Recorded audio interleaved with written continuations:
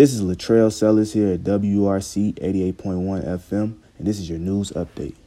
Earlier this month, teenager Kyle Rittenhouse was found not guilty of murdering protesters in Wisconsin.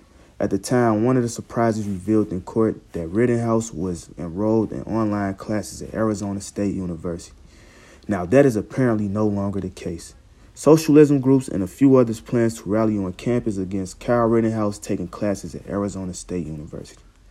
Students don't feel safe with the prospects of having someone like Kyle Rittenhouse at Arizona State University, the anonymous member of ASU's Student for Socialism group said.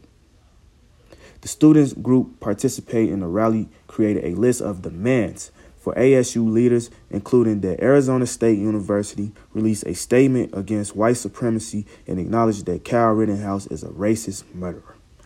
Those rallying are also not confident that their demands will not be met. That's because of what happened in past rally.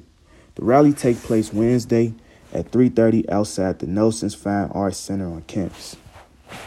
Friends, family, and collaborators are still reeling from the loss of fashion designer Virgil Abloh, who died after a battle with cancer at the age of 41 over the weekend.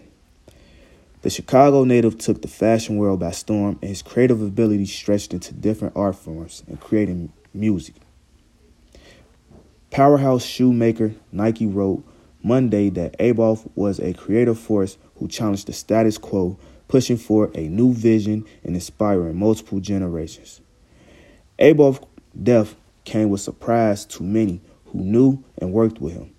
Virgil was an architect, an engineer, a furniture designer, and a fashion designer. Once he interned for Fendi alongside Kanye West, and his friends and colleagues said he broke barriers and tapped into creative brilliance to change modern fashion forever.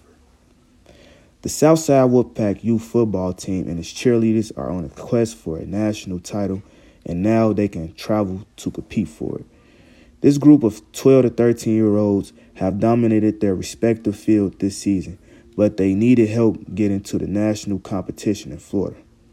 The team met at 63rd and Stony Island Monday to announce they had reached their fundraising goal of $30,000 to bring the football team, cheerleaders, and coaches to Florida.